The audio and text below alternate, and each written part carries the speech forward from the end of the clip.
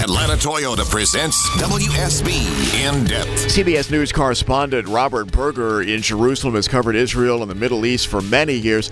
Robert, President Biden got a very warm, effusive welcome even from Prime Minister Netanyahu today.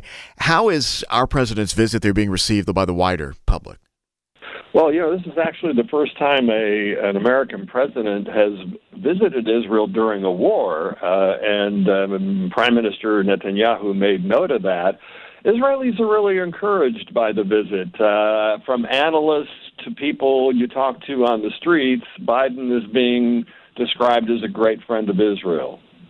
All right, talk to me about the hospital explosion. IDF held a press conference this morning and played what this commander said was audio of a couple Hamas operatives pretty much admitting that it was a misfired rocket. Where does this back and forth stand? This is, in any event, a terrible tragedy. Yeah, well, the Israelis seem to have come out with some interesting evidence, convincing enough for President Biden to say that it was apparently the other side, I'm quoting, meaning the Palestinian militants. Israel says it was an Islamic Jihad rocket that went astray and then fell into the hospital. And they provided various evidence. You mentioned the phone conversation. Also, there wasn't a crater that an airstrike would leave. And then an Israeli television station came out with some interesting video from exactly that time that this happened, showing a barrage of rockets and then an explosion at the hospital. So that's the Israeli side. I don't think it's going to convince, the Arab world, which is likely to blame Israel for this no matter what.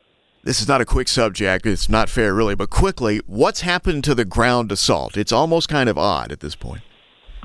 Well, I think it's definitely coming. You have thousands of troops and hundreds of tanks and armored personnel carriers along the border. We thought it might happen already, but then President Biden made this surprise decision to come and visit. So obviously, you weren't going to go in on the ground before his visit. And now it seems to be in a holding pattern. It gives the Israelis time to gather intelligence, which you're going to need for this operation. Right, Robert, thank you. Remember, we post all of our in-depth interviews after the show at WSBradio.com. Without the ones like you, who work tirelessly to keep things running, everything would suddenly stop. Hospitals, factories, schools, and power plants, they all depend on you. No matter the weather, emergency, or time of day, you're the ones who get it done. At Grainger, we're here for you with professional-grade industrial supplies. Count on real-time product availability and fast delivery. Call, click Grainger.com, or just stop by. Grainger, for the ones who get it done.